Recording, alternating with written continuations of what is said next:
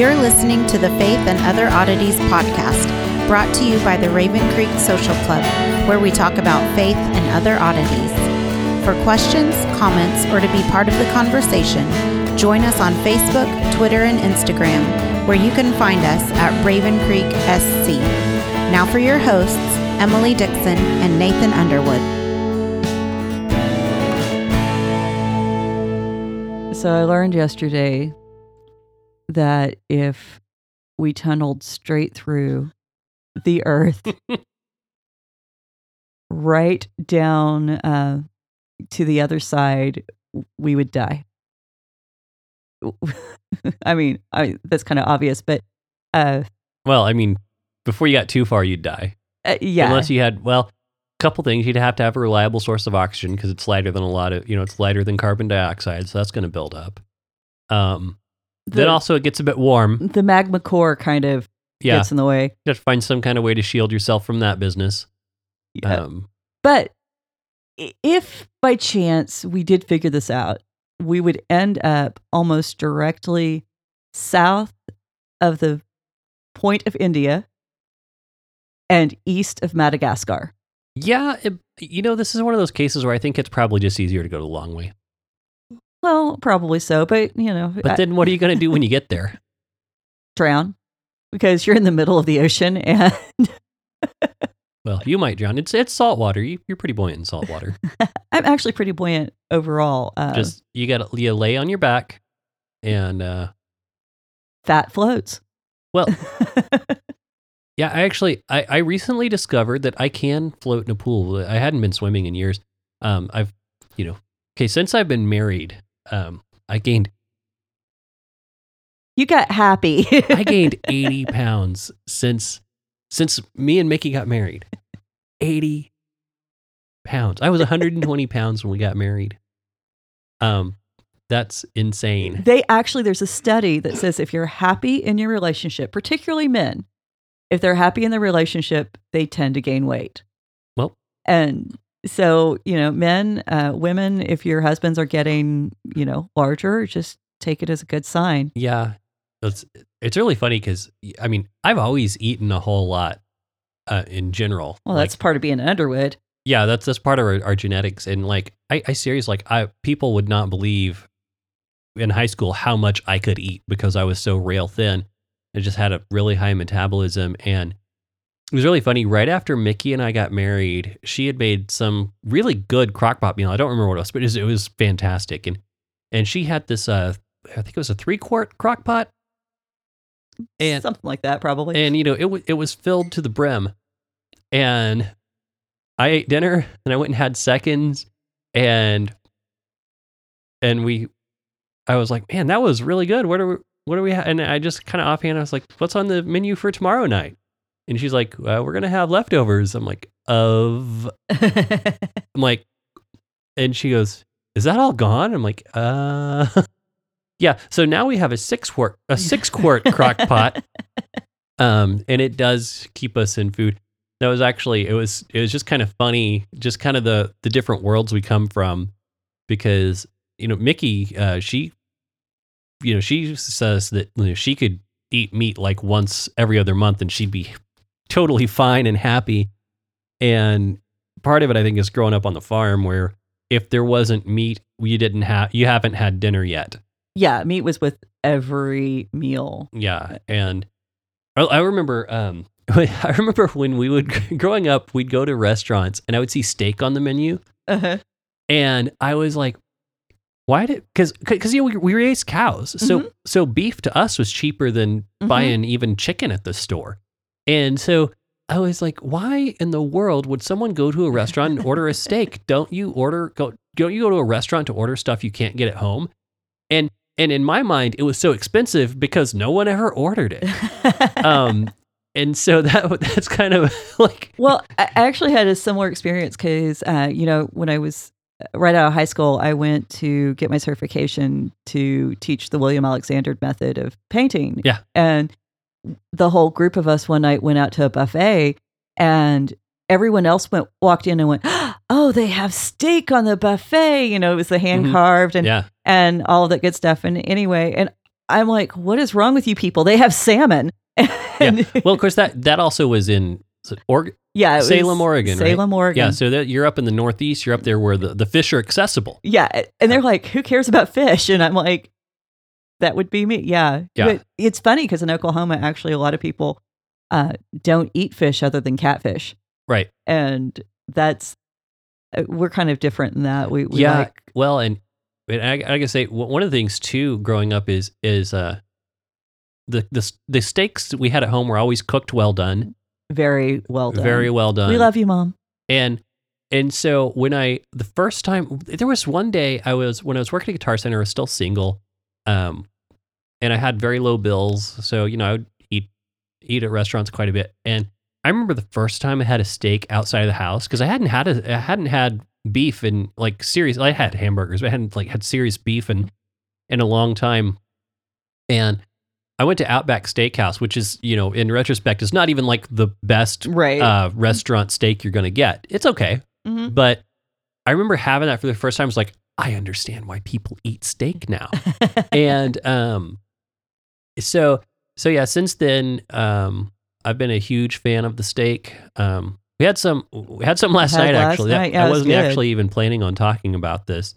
Yeah, it was good, though. But yeah, it was, there are some nights when it comes to grilling the steaks, I'm on. And that was, last night I got it on the coals just right, got them off at just the right time. So yeah, I've kind of I'm starting to get it down with my steak. I like them. Just put on the grill, 2 minutes on each side and throw that sucker on a plate. Let's get it going. Yeah. So we're fans of the rare steak. Yep. And so yeah. Anyway, but yeah, speaking of steaks and cutting up beef and all of that good stuff. The accidental segue. Go ahead. We're still so way too impressed with ourselves when we do that. I'm not impressed. I'm surprised. Okay, so we'll move from surprised to impressed. So impressed makes it sound like we're doing something fantastic.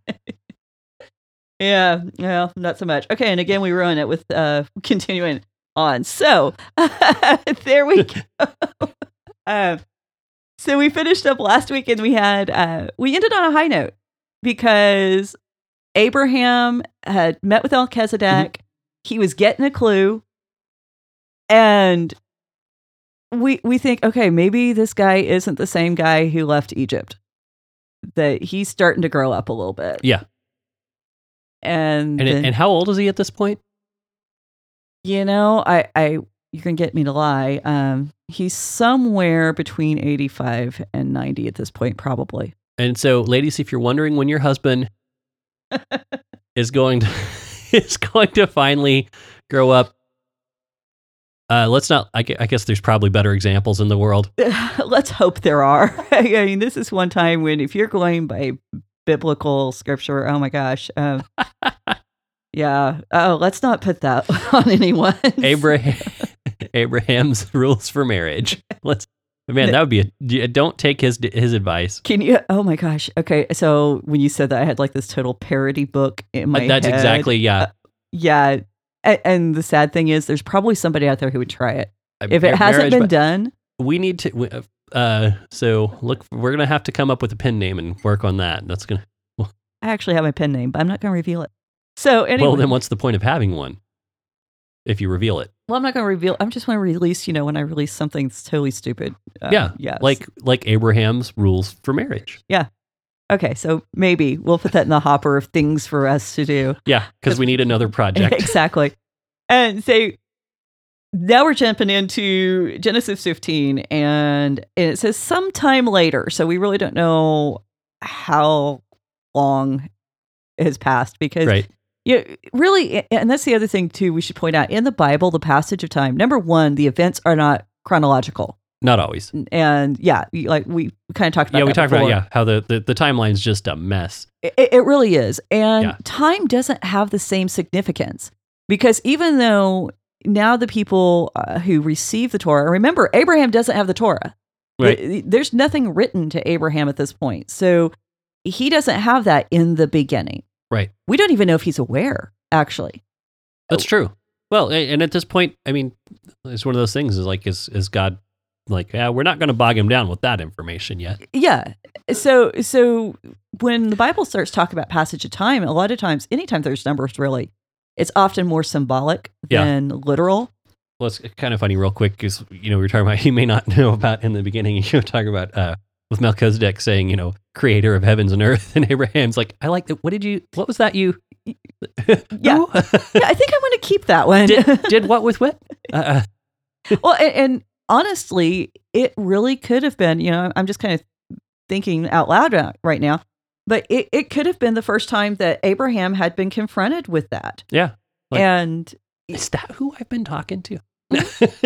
Well, and that's the thing. We tend to read this like everybody in the Bible has their own copy of the Bible. Right. Which makes absolutely no sense if we put a little bit of thought into it, just a little bit.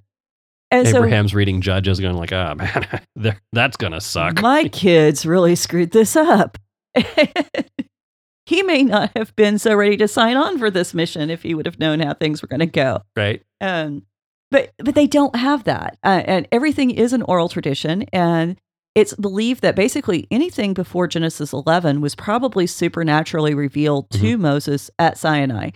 And so now Abraham now we're talking probably stuff that was preserved from oral tradition and oral history, because you did keep track of the begats, who begat so-and-so and whatchamacallit begat thingamabob and all those wonderful names that nobody can pronounce. And I'm just working on that. You're talking about anything from 1 to 11 being supernaturally revealed. It's kind of interesting because when you look at it from the sense of it being a polemic, it's like how much of that would have been supernaturally revealed and maybe dictated, and how much of that would have been God helping Moses just figure it out just by thinking, whatever it is you can think of the Egyptian gods, find a way to say I'm greater. Yeah. And so that's pure speculation. That's just me asking a question for a thought experiment. And if anyone has anything on that, feel free to send it our way. I'd love it. Well, and that really is the question. How far did God take the process of inspiration? And I think, we've talked about this some, but it's good to point out, we kind of tend to think that they get zapped into this trance, write all this stuff down, and then pick it up and go, "Oh, wow, that was pretty good." Downloading, that's the new buzz phrase, or at least not the new one, but that's a pretty recent buzz phrase in the charismatic circles. Yeah, and God's just downloading so much information about His love to me, and I'm like, "You're not a modem." Where's your Cat 5 go? But the it's I'm always a little iffy when I hear stuff like that, but yeah, it was, it's, like Heiser calls it the X-Files view of inspiration, which I love because it's that auto writing. Oh, hey, there's my hand started moving, so I put some paper under it just to see what was going to happen. And I woke up to this. Which is kind of ironic because automatic writing is considered an occult practice and totally counter to anything that we would practice as Christianity. I know, it's really, Christians. Yeah, it's really funny. I was listening to a podcast that was being highly critical of Jesus Calling because the way the forward is written, it kind of sounds like automatic writing. They're like, that's just not that's not how God works. And it's like, but based on what you've talked about on your podcast in the past, that's kind of how you believe the Bible came to be. Right. So it's really funny to me when I hear certain groups criticizing that. Well, and I love, what I love about the Bible is that God does preserve the individual in the writing. And we see this, one of my favorite examples is Jeremiah and Ezekiel. They're both men who one wrote to the exiles in Babylon. Mm-hmm. One wrote to those who were left behind in Jerusalem during the Babylonian captivity. Yep. But it's the same time period. So they pretty much had the same culture. Mm-hmm. But at the same time, Jeremiah is someone who works in the fields. He's not a very urban person, where Ezekiel very much is. He's part of the priesthood. Right. And so you get to see how these two writers, despite the fact that they share a lot in common, just simply being born in the same locale and same time period, you still see their personality shine through. Yeah, but their perspective's different. Exactly. But the message is, even though the method of delivering it is different, the message is still coherent. Sure. And to me, that's just fascinating. And so, anyhow, just that little side trail, but this is all new information to Abraham. He did not grow up being taught about God the way that even the people coming out of Egypt would have been. This is a new revelation, and that's the reason why I think God spends so much time working with him. Mm-hmm. Because when we talked about, there's going to be 10 trials that Abraham goes through to get him to the point where he can be the father of this nation. Mm-hmm. And to me, like I said in the last episode, that's encouraging. Because if God can be this patient with Abram, how patient is he going to be with us? Yeah. And how much can we screw up before God gives up on us? Because Abram, bless his little heart. I got to say, yeah, there's a whole lot of like just not getting it. Yeah, and that's exactly where we are. We're right back to that place in Genesis 15. Abram's still not getting it because God came to Abram in a vision, and he says, "Fear not, Abram. I'm your shield to you, and your reward shall be great." And so God is reaffirming, "Hey, I'm still with you. Mm-hmm. I haven't forgotten you." But then Abram, for the first time in the Bible, someone speaks back to God. Right. And actually begins to complain. And listen what he says. "Oh, Lord God, what can you give me? See that I shall die childless, and the one in charge of my household is Demasek Eleazar."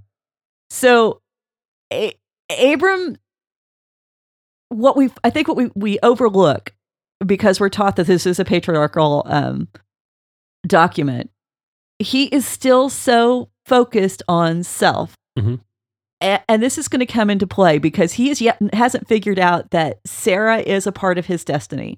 And this is really what's going to hold up a lot of what's going on, because he hasn't figured out what family means. Because if you want to get down to the bare bones of Genesis, mm-hmm. it's about creating a family. Because every family in the scripture up to this point has been severely dysfunctional. Sure, yeah. And we start with Cain and Abel. We're going to kill our brother. Then we get up to Noah's family and the events after getting off the ark. Mm-hmm. And where Noah curses Ham, actually curses Canaan, son of Ham. And now Abram's got to figure out, what does family look like? And really that's not going to be figured out until with Judah during Joseph's time in Egypt. Mm-hmm. And we're going to go into that because that's one of my favorite stories. Yep, we will get there. Yeah, that's fun. Yeah. So Abram just, bless his little heart. And that was the one thing I wanted to point out. He's still not getting it.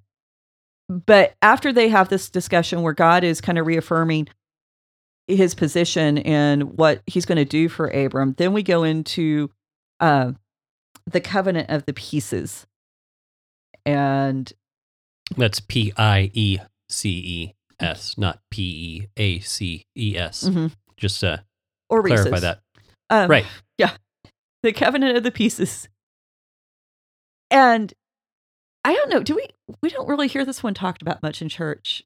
No, not much. I did hear Chuck preached on it at New Community. Mm-hmm. And so I did really enjoy that, hearing what he was talking about with that. So for those of you not familiar with the story, Abraham and God, they make a covenant, and then there's talk of they take all these animals, what do they got? A dove, a bull, I can't remember what all they've got, but excuse me, a 3-year-old heifer, a 3-year-old she-goat, a 3-year-old ram, a turtle dove, and a young bird. Yeah. So they take all these animals and they cut them in half. Except for the birds. I don't remember what they did with the birds, but beak to beak. Beak to beak. Okay. So and then they cut them in half and they set them on either side of. They set them opposing one another, and they walk through it. And in the ancient times, the people making the covenant, the two people making the covenant, would hold hands and walk between the animals, and that would be to signify if I break my covenant, you have every right to do to me what was done to these animals. And so that's a powerful image. And, that's one of the things I made the joke with Mickey when we were planning our wedding. It's like, is there any place that we can go that will let us cut a bull in half on the spot? And she's like, what are you talking about? Because I thought that would be a great addition to the ceremony. She disagreed. But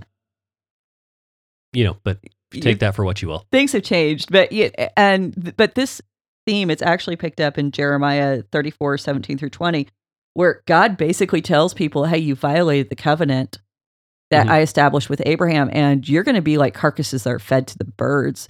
And the terminology goes right back. The same words are being used that are in Jeremiah that are being used here.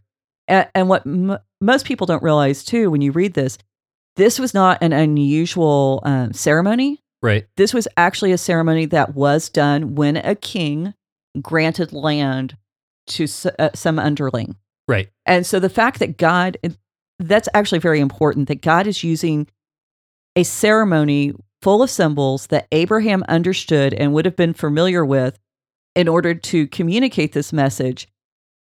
This isn't unique to Abraham, but it doesn't mean God's less. Mm-hmm. It just means I'm going to speak a language you get.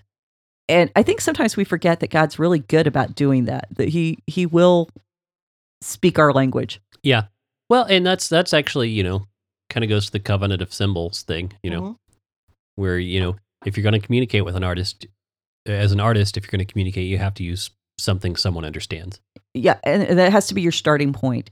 Now, you can tweak it, you can add layers and dimension and nuance to it, but your starting point has to be that trust between an artist and their viewer or their listener or reader. Yeah, and God does tweak the symbol. He does. So, yeah, and actually, okay, so that's the other fun part, because verse 11, it's very, Abraham's laid out the pieces of meat and the birds, they're dead.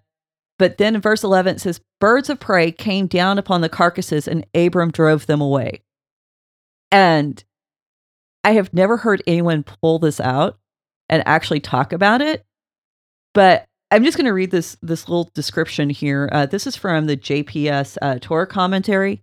If you only have one commentary on the first 5 books of the Old Testament, get this one. And that's just the first 5 books of the Old Testament. Yeah, just the first 5. I wish they had something like this for and they may. I'm going to have to do some research, but I've been slowly purchasing one copy at a time, one book at a time. Right. But I want to read this little bitty description. In Egyptian art, this bird represents the important god Horus, for whom the living king was identified. It is possible, therefore, that the sudden appearance of birds of prey and Abraham successfully warding them off symbolically portends the sharp and menacing change that is to take place in the fortunes of the Israelites at the hands of the Egyptians, while also it prefigures there's a rescue through the merit of the patriarch. Wow. So, okay. Yeah. Yeah, that's crazy. I had never heard that. Well, I hadn't either, but now we're back to this divine council worldview where it is about the struggle between the God and the godlets. And so the fact that even at this point that the symbol of this foreign God would try to descend and ruin the covenant at this point, that's crazy. Yeah, that's cool. Yeah, that's so crazy. Yeah. So I have to think about that for a while. Go ahead. Yeah, no, and so that's kind of what I wanted to bring up. But we know that Abraham is put into sleep. God passes through, and this is kind of the symbol that God is going to be the one sustaining the covenant. That it really isn't dependent on Abram, and it's not going to be till later that Abram's going to be asked to participate in kind, actually. And that's going to be a fun discussion because we're probably going to get there in just a minute. I'm just looking and seeing. We've made notes on this stuff, and we're just kind of going through and seeing what's interesting. What are you not going to get if you go down to your local Christian bookstore? And right, yeah, we're just talking about stuff that interests us. Yeah, and if it doesn't interest you, well, sorry. Hopefully, it interests you. Otherwise, I don't know why you're here. Yeah. So the other than you must just really love us. Yeah, and I know there's some people that's the truth. But the next story in Abram's saga, God makes his covenant with Abram. The very next story is Sarah giving Abraham Hagar. Mhm. And we discussed this some on the divorce issue, but I think it's probably bears some going over. Yeah. Let's just Because take it. Yeah, yeah, well, because the thing is, it's 10 episodes ago. yeah, is it been that long? Mhm. That's crazy. 11. No, 12. Yeah. So you got to remember the Bible doesn't include just details for detail's sake. Right. There is a purpose in it, and it's very interesting that when this passage opens up, Sarai, this is Genesis 16. Sarai, Abram's wife, had borne him no children, and she had an Egyptian maidservant whose name was Hagar. And then you skip down a few verses in verse 3, Hagar the Egyptian. And so the Bible is repeating, and it's almost like a red you flag. remember this thing over here? Yeah. Do you remember? Yeah. Pay attention to this. This is important. Hagar is Egyptian. Mhm. And so where did an Egyptian maidservant for Sarah come from? Yeah. It's the encounter with Pharaoh when Pharaoh is Well, like. So it's funny because we talked about this in the we talked about how Abraham had so messed things up that God's like, I'm going to let the consequences of your actions play out. I'm not actually going to punish you. I'm not even getting involved. And then we still see this is several years later. 10 years that they lived in the land of Canaan. And there's still consequences playing out for Abraham just dropping the ball in Egypt. Yeah, for allowing Pharaoh to think that Sarah is his sister, Mhm. and for accepting the gifts of Pharaoh in exchange for Sarah. Mhm. And, which we talked about how that the most gracious reading is that he was trying to protect her by posing as a family member with rights to determine who she married. Right. Or he was, the less gracious reading or less generous reading is that he was pimping her out. Right.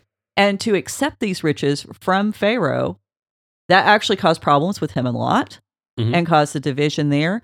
And now he still has this Egyptian maidservant in his house, and she's been living with him for 10 years. Mhm. And this is when Sarah says, hey, I don't have any kids. I haven't been able to give you any kids. So why don't you take her? By the way, this was normal. This was something that was practiced. We have other ancient texts that says that this is one way that a wife made sure she was able to retain her place in the household and was not kicked out by basically adopting the child of a concubine or a child of a maidservant. And so Sarah is reacting very much in keeping with her culture. Right. Because she's not free of all the influences that she's lived with either. And she's actually going to mess this up big time. Sure. And so... Well, and whenever you talk about, her offering this up, and I don't know if this is quite where we're ready to go, but what you have here is you have, who is Pharaoh? Again, Pharaoh is the king. He is the representation of God on earth. So what you have here is you actually have Sarah and Abraham not only not trusting God, but actually trusting in what another God would have provided. Right. So that's it. And again, you see this all the time, and it's this repetition of God's not giving us what we want. Let's go to Egypt. Yeah. And you see that with the famine. You see that with the famine with Abraham. You see that later on with Joseph. Isaac starts down there at one point. Isaac does. Yep. I forgot about that. He doesn't make it, but he starts there. And then, but you do see this over and over and over. And this is what Jeremiah warns against in his prophecy: don't put faith in the chariots of Egypt. And so that's where they get in trouble, and the exile begins again. Right. Now, I do kind of find that kind of interesting, though, because we see this pattern again and again and again. But then we also see it. Where did Mary and Joseph go? They went to Egypt. So, but the interesting thing in that is Jesus went to Egypt, but he didn't come back with the gods of Egypt. Yes. So that's kind of interesting. That's an interesting point to explore. That can you spend time in Egypt and not bring back the things of Egypt. Right. And, we as Christians living in a world that's not necessarily always the most Christian, can we live in a world that's not of our faith and not be polluted and tainted or tempted? Well, I mean, sure, we'll be tempted. That's a given. But I think, if we're going to be imitators of Christ, we see time and time again, if we know what we're looking at, how he goes into the various places of the world and drives out the evil before him. And so, Paul talks about being in the world and not of the world. And so we kind of have Jesus' example of, I'm going to go to what, some cultures considered one of the most sinful areas. Well, because in the rabbinic text in the Talmud, it says that there were 13 forms of evil released on the earth at creation, and 9 of them were assigned to Egypt. Yep. So, random trivia, I know. Now, that's not scriptural. That's not inspired, but that's kind of gives you a clue as to how the Egyptian culture was viewed. Yeah, is perceived. Yeah, very, very negative views from Judaism and from a lot of the world. But yeah, so that's just kind of an interesting thing. I was thinking, because we see that time and again. Everyone just runs off to Egypt when there's trouble, and Jesus does the same thing, but he goes and is not corrupted by it. He's not accepting gifts from Pharaoh. Well, that we've recorded anyway. So and we're basically we're talking about retellings, and we talk about how important those are. And the thing is, in this account where they're in Egypt and Sarah is given to Pharaoh, that's actually supposed to be representative of the time in bondage of the children of Israel in Egypt. And so even though Abraham himself doesn't experience it, Sarah does. Right. And that another teaching point right there, that the people under your care can often suffer if you aren't doing your part. And you may not be the one who suffers from it immediately, but just like with Abraham, it's going to come back and bite him in the butt, because he's got Hagar in his house. And number one, let me just point this out, because a lot of people want to go back and talk about Islam and the fighting going on in the Middle East today, and how it goes all the way back to Isaac and Ishmael. Isaac and Ishmael actually appear to get along in the text. Right.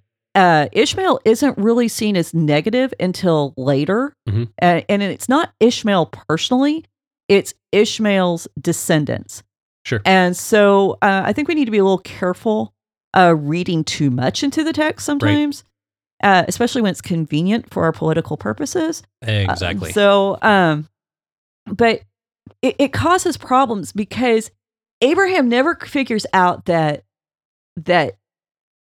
well, I can't say never. It takes him a long time to figure out how he should value his sons, and how he should value his sons actually has a lot to do with how he values the women in his life. Right. Because he seems to really perceive Hagar more as his wife than even Sarah in a lot of ways. That this slave woman, and we've talked about this too, that concubines were wives, but Sarah should have been his primary wife and primary concern. And if you notice throughout the Torah, because there's a lot of people who go, oh my goodness, the Bible's so patriarchal, and you want to talk about biblical marriage, are we talking about polygamy and all of this? The purpose was never to have more than one wife. And normally having more than one wife, it wasn't, the patriarchs did not stand up and say no, but it was the meddling of the women that brought other women into their marriage. Right. And I hadn't picked up on that either. That's funny. Yeah. None of the patriarchs went out and sought to have another wife. It was always a woman who felt insecure in her place and position that brings another wife in. Yeah. I thought it was kind of interesting, but because he doesn't recognize and value Sarah as his wife, his primary wife, he doesn't recognize Isaac even as his primary son until the binding of Isaac. Right. And it's very, very interesting, because here in chapter 16, when Abraham goes along with Sarah's request, it says specifically in verse 4, he cohabitated with Hagar and she conceived. There is never any mention of Sarah and Abraham cohabitating to be. It's completely absent. And remember, we talked last time, or one of the times before, about when Sarah and Abraham were in Egypt. What's there in the text is sometimes just as important as what's not in the text. Mm-hmm. And so the fact that we have this pointed out that Hagar and Abram did have sex. Mm-hmm. This is how Ishmael was conceived. The fact that it's left out of how Isaac is conceived actually opens a whole world of speculation. And we're going to talk about what some of those speculations are. But Abram really saw Ishmael as his son. Right. Even above Isaac. And if you don't believe me, a few chapters later, when Abram is talking to God, he actually says, may your favor be poured out. Okay, let me just read it. Oh, that Ishmael might live by your favor. Mm-hmm. He prays for Ishmael.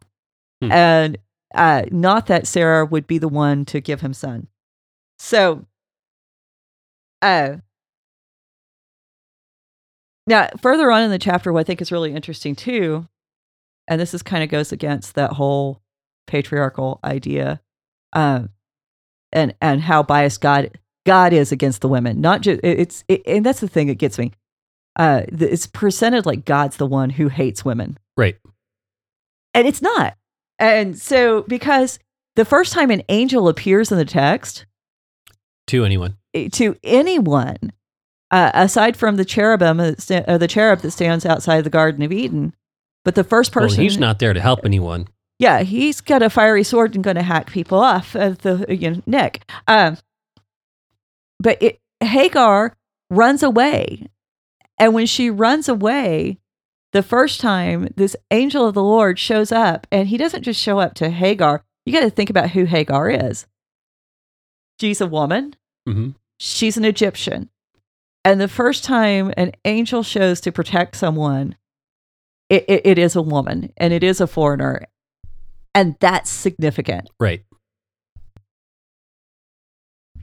No, that's cool. So that's interesting. I like that. Well, I think it's really, I think it's telling. I think it really realigns our perspectives.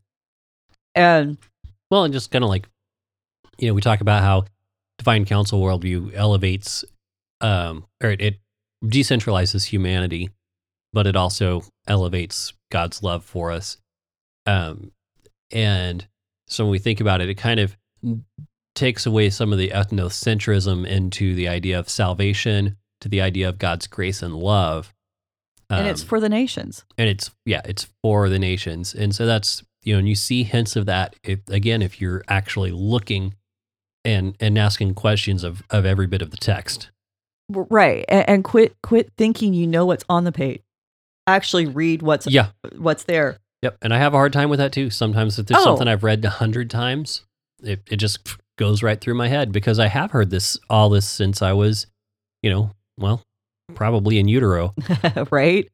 Well, and I think that's, you made the suggestion last episode that we should read it out loud sometimes, or read it with a different voice, or mm-hmm. hearing that. Those are really good things. And sometimes, even an audio Bible, mm-hmm. actually to sit down and listen, that helps, because different readers will put different inflections and emphasis on the text. Right. And that can change how you read it.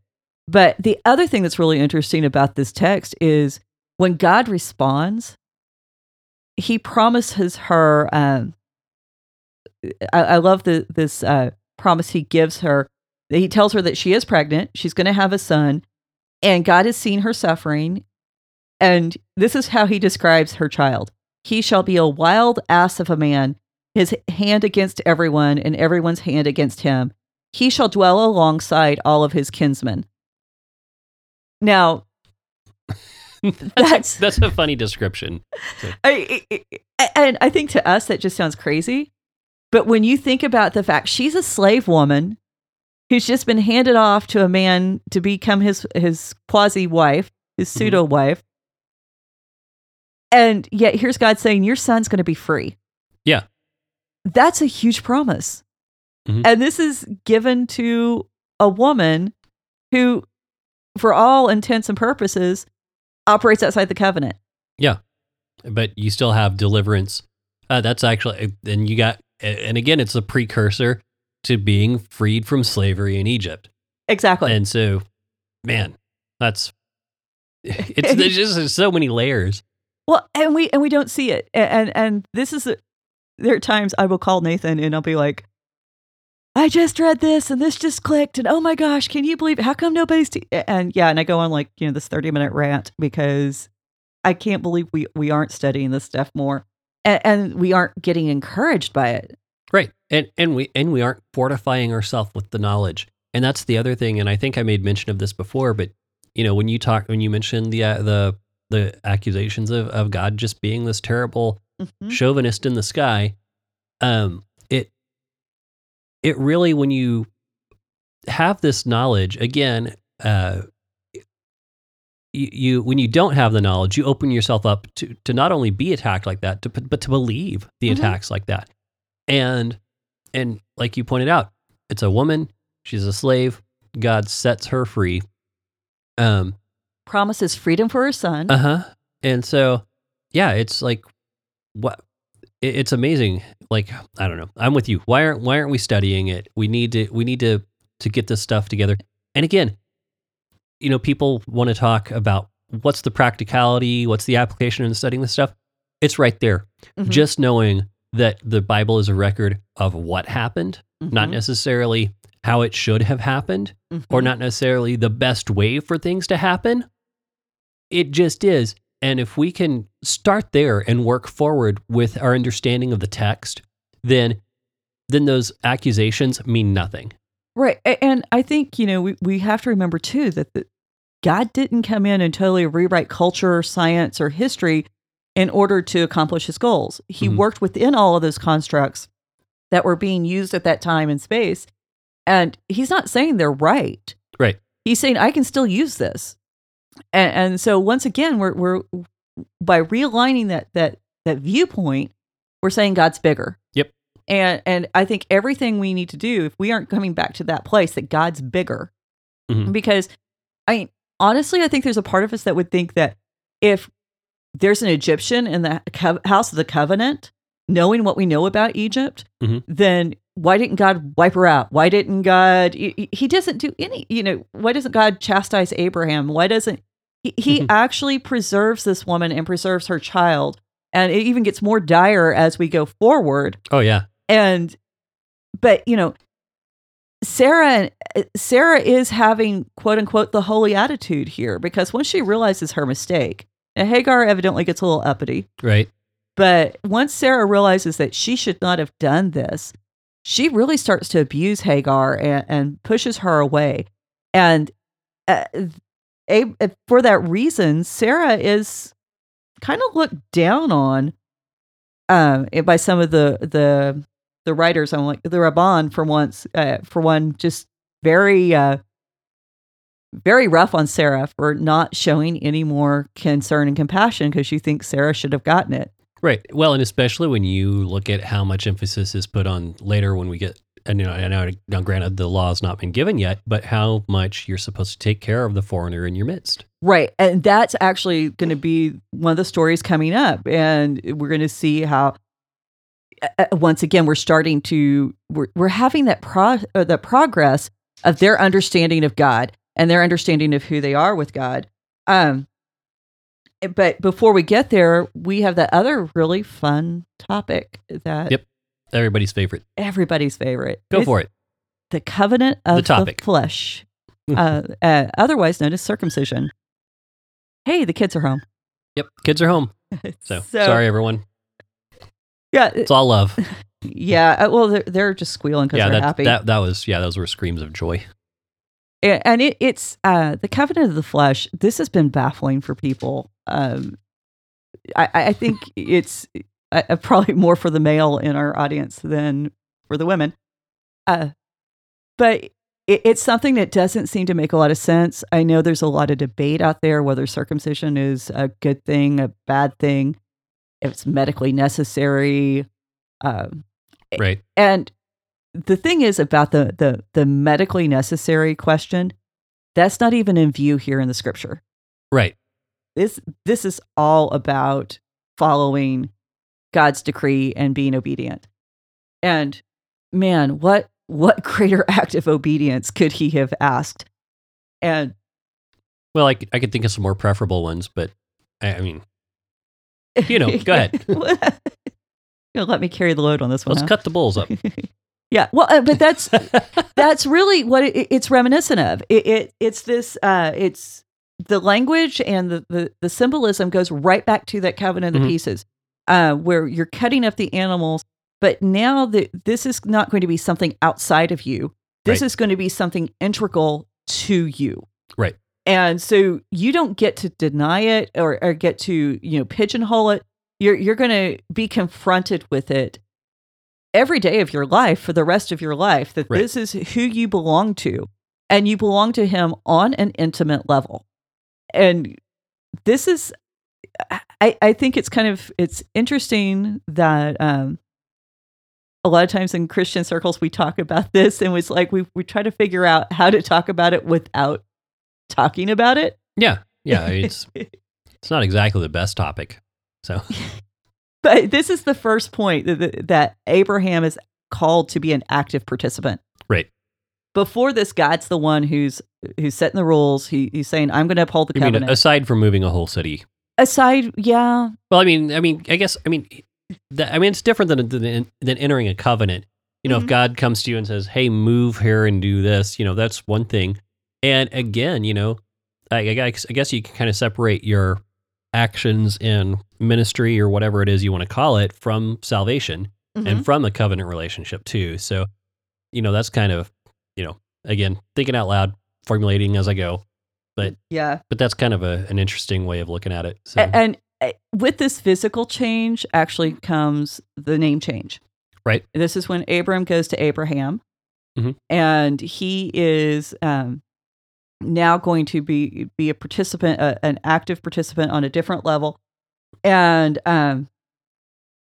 what I think is interesting, and I'm going to throw this out there because I recently read an article. I was going to skim right past this because I didn't want to get too graphic. Yeah. But I recently read an article where it's been ruled that banning female genital mutilation is considered an overstepping of bounds by the U.S. government because it interferes with the practice of religion. And this is out there in the world today that people are doing this. Now, this is sometimes called female circumcision. Right. And the thing is with this is always done for basically one reason and one reason alone. And it's the idea that if you remove pleasure from the sexual act for women, then they're going to be more faithful, that it's going to cut back on promiscuity. Now, we don't practice that in Christianity. We don't practice that in Judaism. And this is why, is because the text specifically says that it's every male. Right. Every male in the household.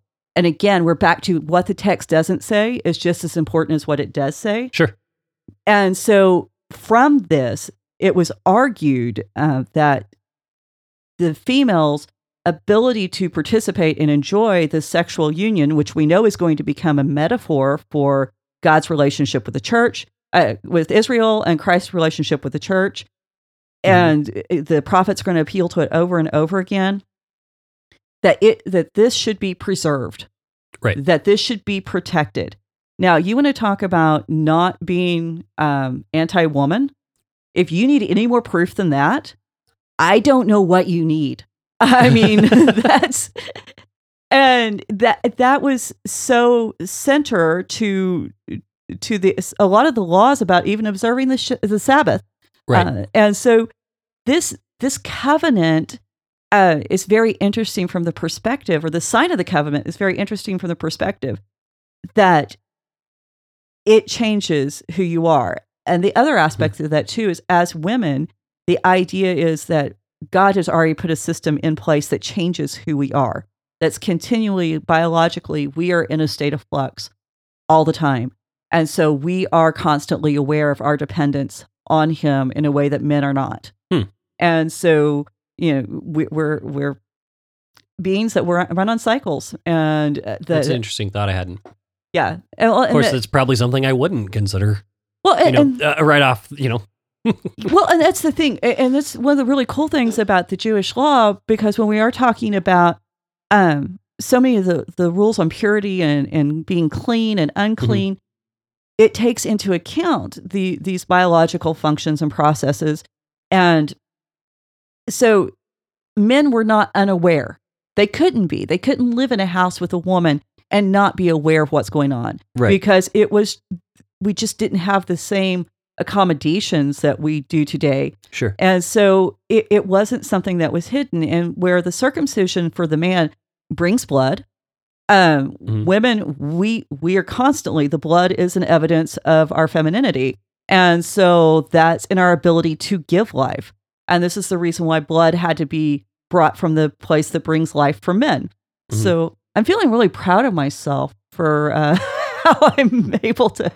No, you're breaking it down really well.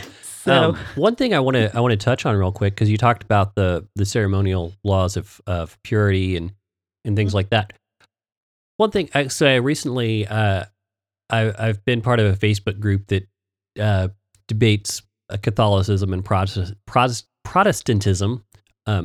Man, struggled with that word, but the almost made a new one. Almost, but that they debate the two things. And I generally just kind of lurk there and sometimes entertain, sometimes have, provoking thoughts that I keep to myself. But anyway, someone asked the question because, in Catholicism, Mary was considered to be sinless.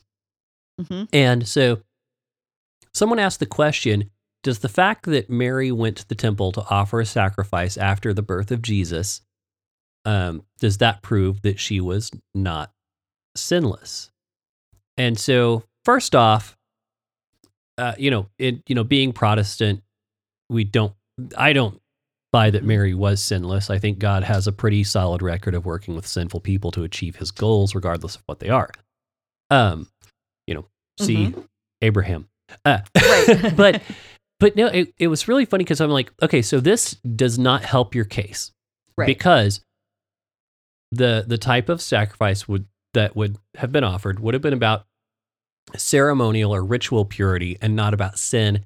And if you want something to really talk about the difference between those two and how they were viewed differently, check out Naked Bible. Check out their series on Leviticus. Excellent series.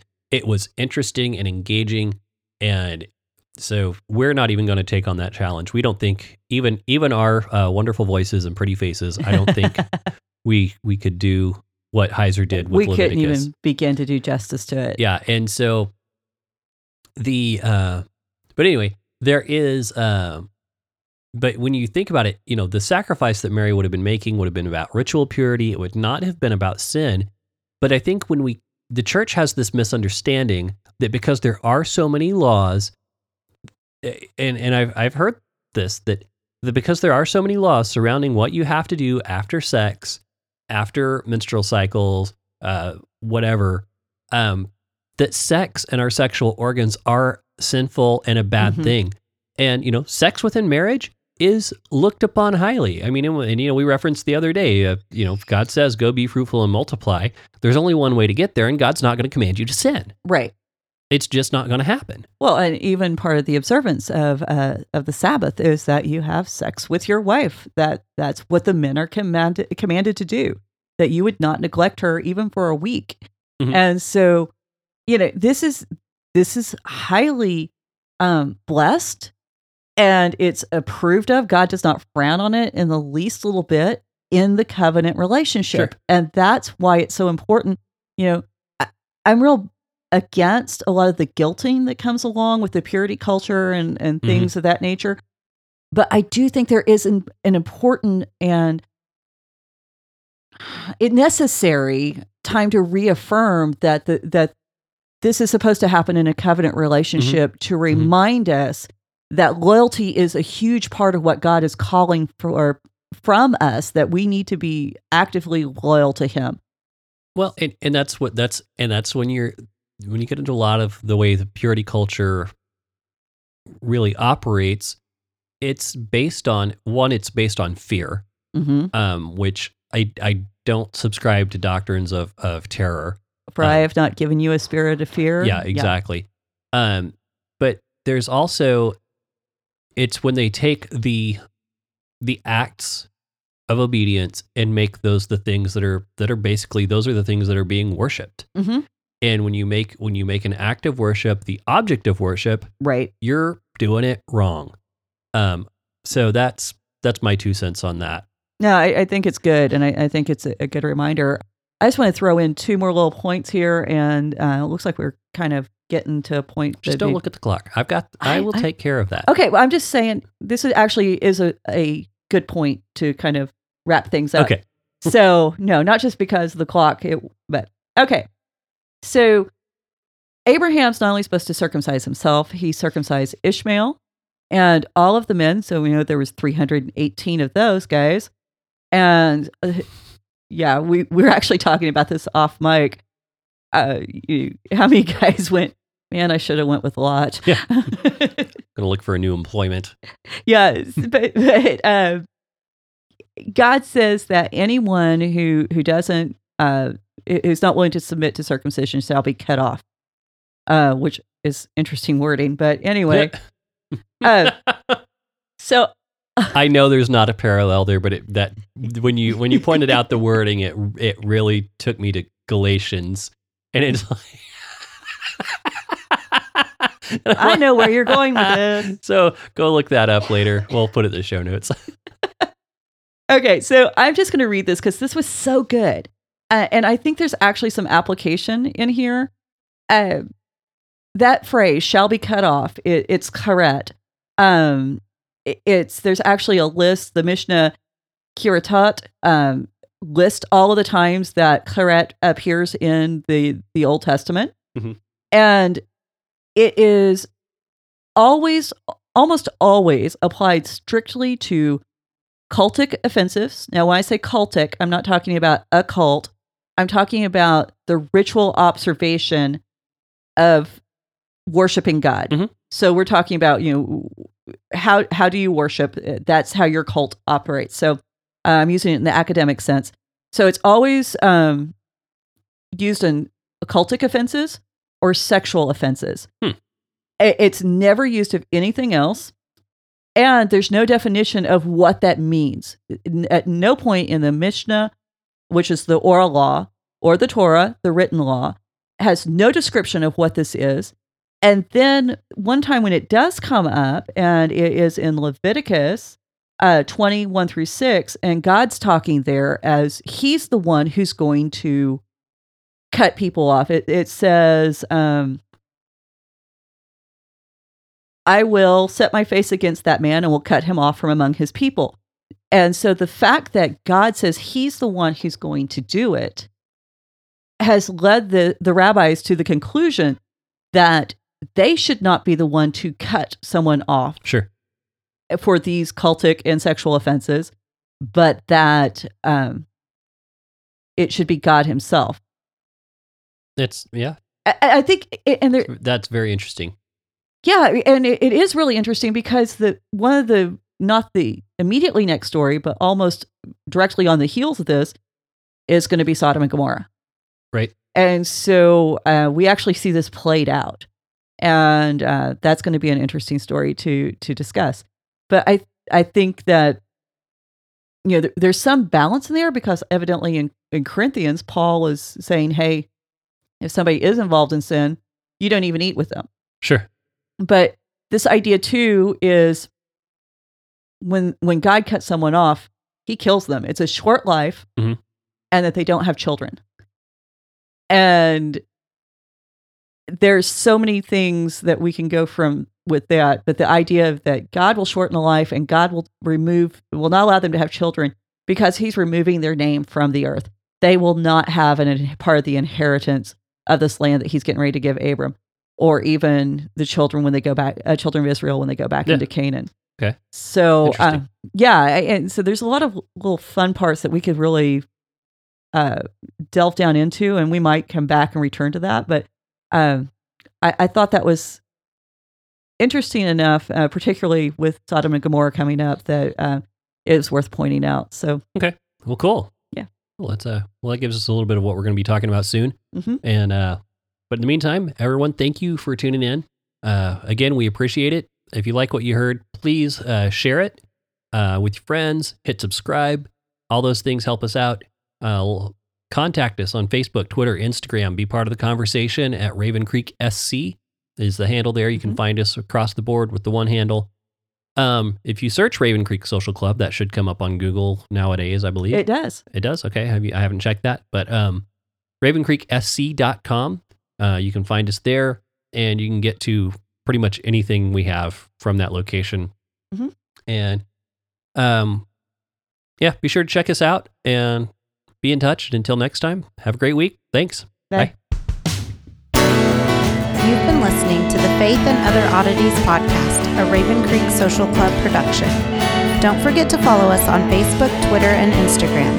If you like what you've heard, please write us a review on iTunes or consider supporting us on patreon.com/RavenCreekSC. As always, thank you for listening, and don't forget to join us next week.